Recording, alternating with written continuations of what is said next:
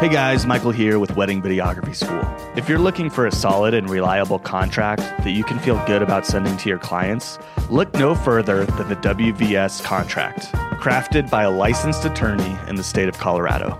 It might just be the best contract for wedding videographers in all of North America, or even maybe the world. Hard to know. Regardless, if you're unsure of whether the contract you're using right now is good enough, go to weddingvideographyschool.com right now, enter the password podcast, and start protecting yourself and your business today.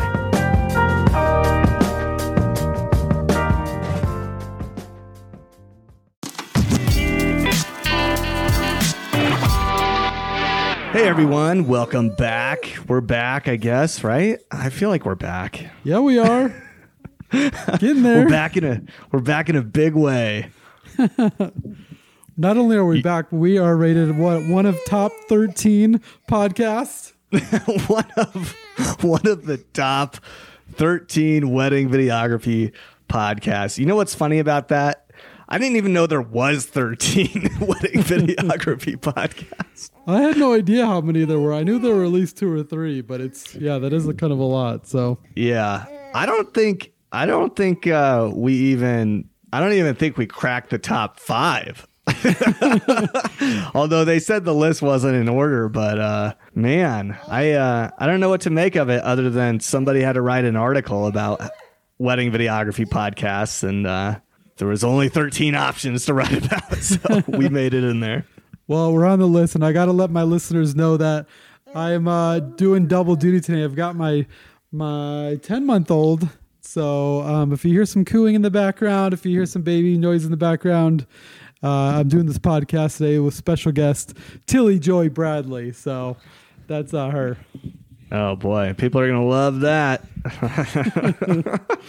It's all the pleasantries of having a baby around, except you can't see the cuteness. You can only hear the chaos in the background. So that'll be real fun. Well, it really is kind of the epitome of, a lot of wedding videographers, the joys of being able to stay at home, do what you love to do, and a parent all at the same time, right? Something like that, man. I like where your head's at. Hey, so we actually haven't even recorded in a long time, but I know I've been insanely busy. I just got back from Oregon shooting an elopement out there, and I feel like all my elopements were happening this month, so I've just been just shooting weddings every week, sometimes 2 a week. But I'm finally slowing down, so now we're back out recording. What have you been up to during the last few weeks? Oh, I've been shooting a little bit, but before I get into that, I was gonna ask you, how was it being on a plane in Oregon? Because you went to Oregon, and this is your first time being on a plane this year, right? No, because we just did that Montana wedding. Oh, that's right. But you weren't on the plane, so that's why you probably don't remember that part. That's right. And it's different because I feel like numbers, it's the beginning of November here when we're recording this now, but a lot of numbers are spiking. There's been a lot of new updates on COVID. We're almost at 9 million, I think, for deaths in the U.S. Was it any different than flying this time than it was last time? No, it's the exact same. Everybody just wears their mask and then you get on with your life. I will say, what was different this time is I packed all my gear into one giant HPRC case in the background back there on the old FaceTime. Oh, and nice. Here's the deal. I know going in that I'm going to pay an oversized bag fee just to put my easy rig and my cameras and all my gear in there. But it's so much better to do that than to break up all your equipment across different bags and then have to lug a bunch of different bags around. This time, I just had the one giant case and I would just wheel that around. So that was nice and helpful. So yeah, I recommend it. I recommend it for anybody traveling. Just simplify as much as you can and put everything in one giant case. I don't mind paying that $75 each way for the baggage. So yeah, it's worth it. It's totally worth it. packing all of your gear and just to make it that accessible. Plus, you get to bring some extra gear that you want, because typically I wouldn't bring my Ronin, but I can bring my Ronin, the S, inside of a luggage, so that helps a lot too. So let me tell you this quick story about when I was in Oregon. My flight on the way back got canceled, so I had an extra day there. So I decided to drive out to the coast to see the beach, because I live in Colorado and don't really see the ocean that often. And I was excited. So I get to the beach. I'm like, I'm going to get my drone out to get some drone shots. And then as it turned out, I couldn't find my drone in the rental car anywhere. And I was like, oh, I must have left it in the hotel, or I must have like something. So I called the hotel. They didn't have it. And then I called my clients and I said, is there a possibility that my drone's in your car, in your rental car? And they were like, yeah, we found it. It's in the trunk. And I was like, well, good, except I just drove 2.5 hours to get to the beach to film some drone stuff.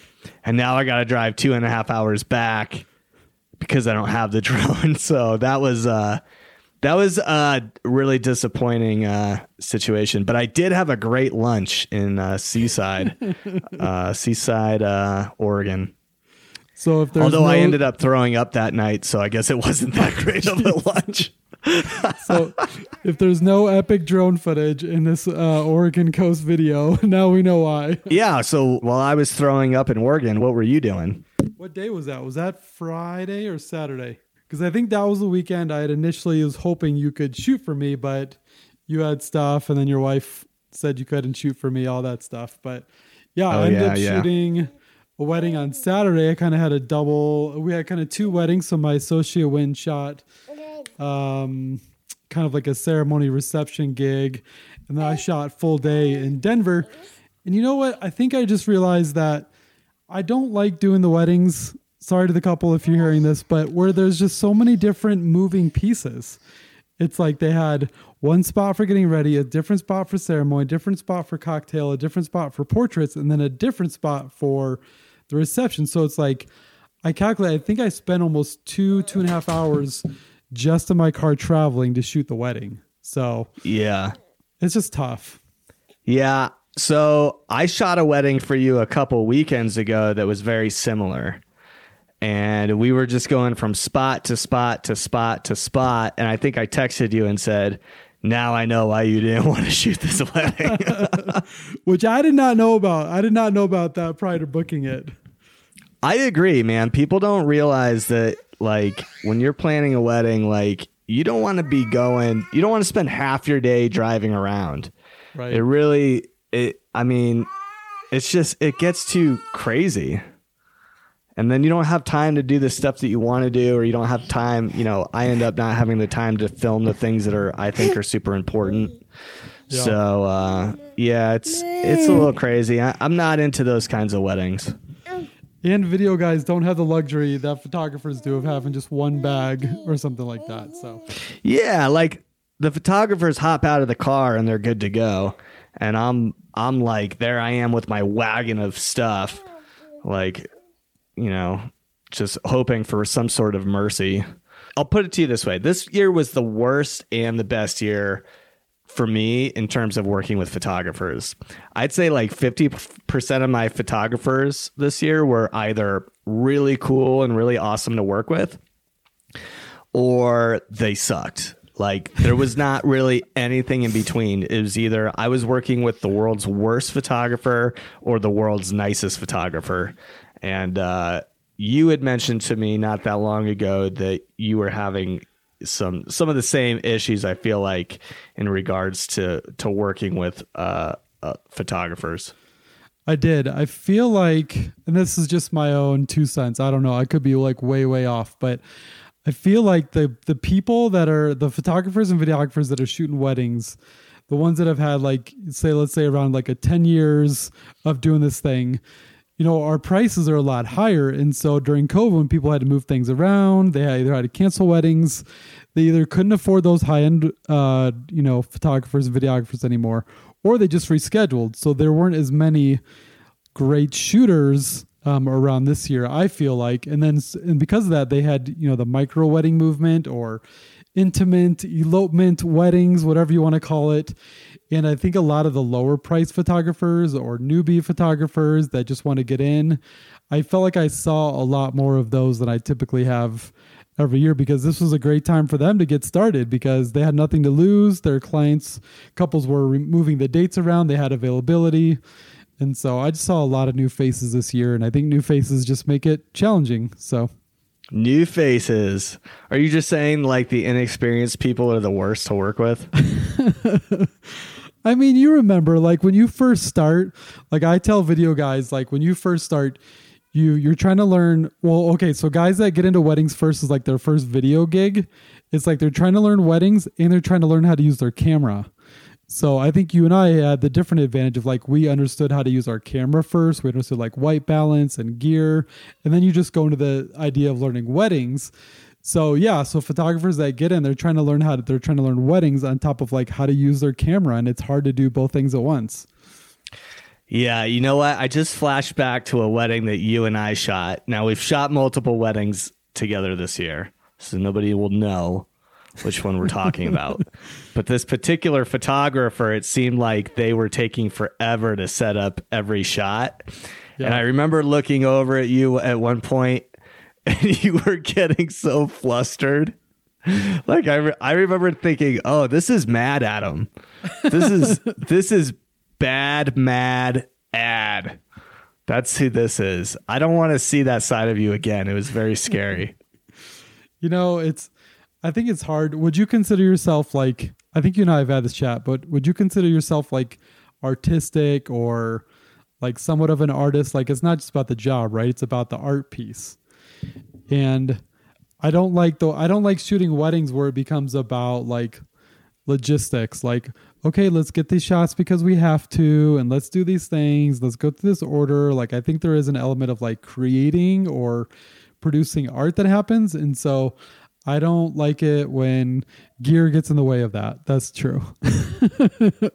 Yeah, I don't like when, I feel like my thing with that is probably more on the side of like, I don't like when,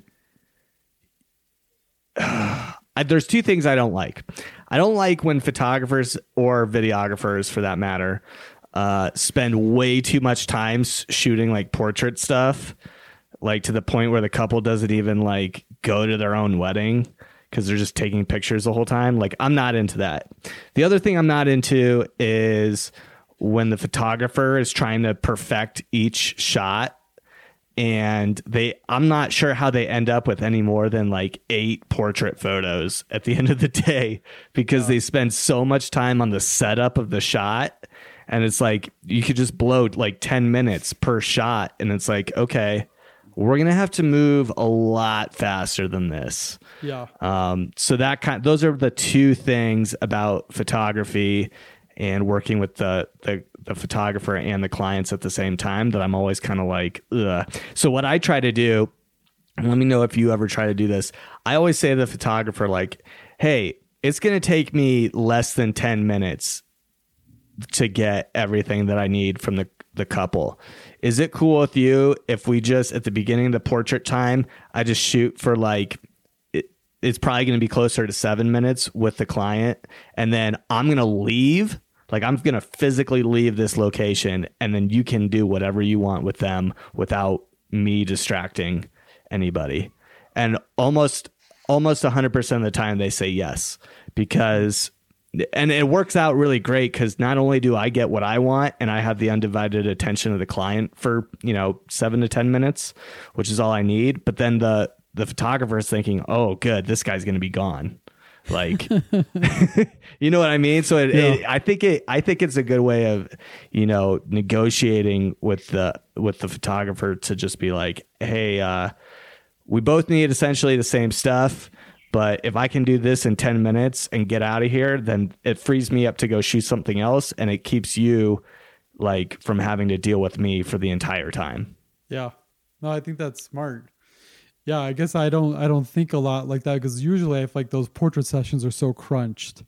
And so I try to do my best to work with a photographer, but I don't know. I'd be curious to hear how other people do it or see what other people do it. Cause I know like, the whole ideal is like get the ideal client and get the perfect couple. And in a perfect world, like I would like weed, like who's your team and who's your photographer and how well do we work together? But it's just not realistic. So, but I found that like when I look at my website and the weddings I love the most have always been aligned with a photographer who has the same vision of like, let's create this thing, because you end up doing something that you didn't even know you were going to get going into it from the very beginning. You end up producing something. And I don't know, I think that there is like an element where the couples walk away from a portrait and say like, wow, that was so fun, or that was so amazing. Like I really enjoyed that time. And that's what I want from my couples. I want to give them an experience and not a shot list. That's kind of what it boils down to for me. Yeah. So something I'm doing now is I'm replacing like, I know with a lot of people's package pricing and stuff, they'll put on there like, oh, you can add an extra videographer for whatever amount of money or whatever. Yeah. I'm like gonna just get rid of option of extra videographer, and then if I think the wedding needs an extra videographer, I'm just gonna build that into the price. But I think I'm just going to add like experience, like an experience shoot, like an adventure shoot or whatever you want to call that thing, where it's like we go on a hike, or I come to your house and shoot stuff with you guys, or whatever that is, that's outside of the wedding day. I think that makes a lot of sense. And I think people are a lot more into that versus just, here, what are the options on the package sheet? It's extra videographer. Like that doesn't excite anybody. Right. But when you have like, an extra day of filming your wedding weekend or whatever, like people take advantage of that. And I definitely had some clients this year who took advantage of that option. I had clients come in to Steamboat. They were from Qatar, which is super far away for those who don't know. And they did yoga the morning of, they did breakfast. They had a chef come in and do all this stuff. It was a really cool, fun weekend.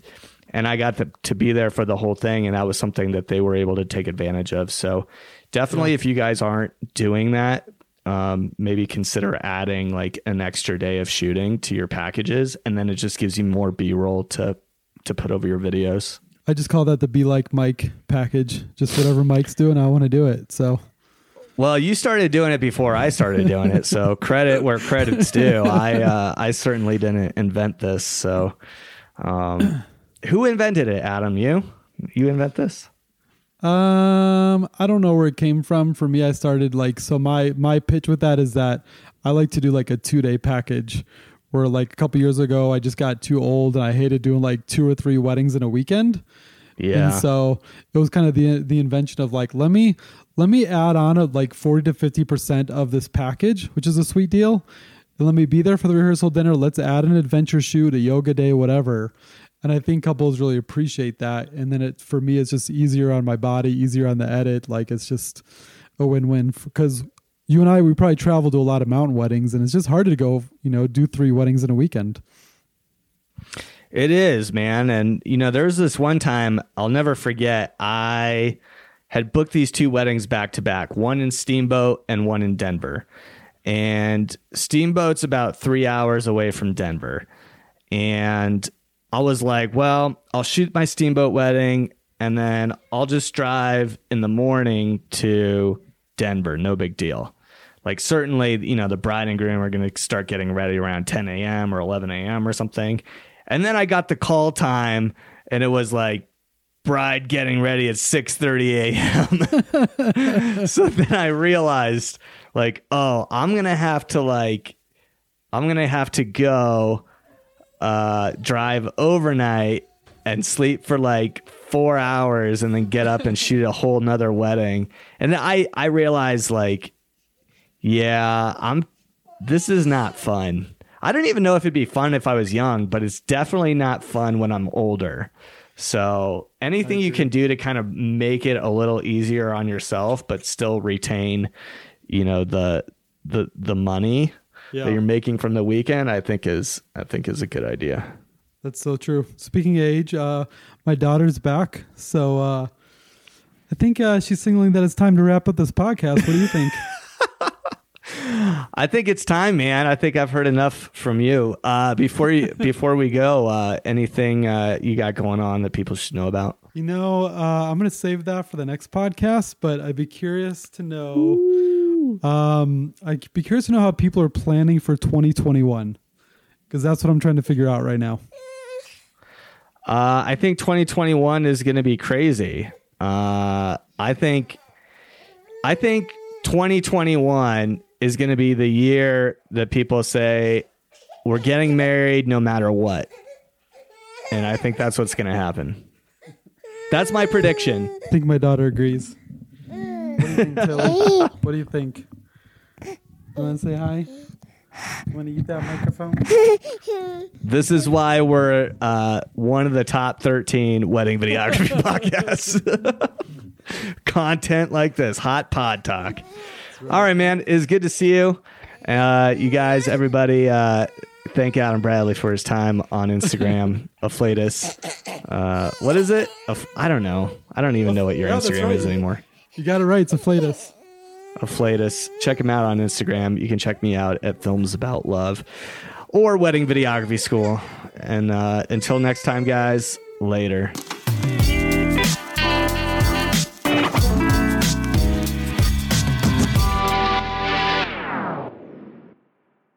Hey guys, this episode of Wedding Videography School is brought to you by Photographers Wearing Wide Brim Hats. Photographers Wearing Wide Brim Hats is the nation's #1 wedding photography company, and for good reason. They are clearly the most creative, most unique individuals out there, and their photography is so creative, I can't even begin to describe how creative it is. That's how creative it is. If you guys are working with photographers who aren't wearing wide brim hats, then you're probably not working with the best photographers out there. So, whether you're having a wedding, a birthday party, or you're taking your kids to school, or you're hanging out at home, or going to the bathroom, all things that you want photographed creatively, it should be done by photographers wearing wide brim hats. A lot of you guys, I know you're working with photographers who aren't wearing wide brim hats. They might not be wearing hats at all. And that's a problem. If they're not wearing a wide brim hat, I don't know what the point of them even picking up a camera is. But when you work with photographers wearing wide brim hats, you know that you're always getting someone who's going to give you the most incredible shots that you could imagine. So for your next event, whether it's a wedding, a birthday party, a family reunion, your mom's pap smear, whatever the event, make sure that you hire photographers wearing wide brim hats to get the most creative still images captured, one frame at a time. And that's what photography is. It's, you hear the click, and you got one frame. And then you hear another click. Sometimes you hear 8 clicks in a row, like click. That they just got 8 pictures, and maybe one of them is good. Probably not. But the photographer wearing a wide brim hat, they are going to cull those photos later on and, really select the 8 or 6 shots that they got from the entire day, that they stood in front of the videographer to get. And they're gonna edit those down into something truly magical. Probably just 2 8x10s that you can put in the living room next to the closet door. So give photographers with wide brim hats a call today and book them for your next event.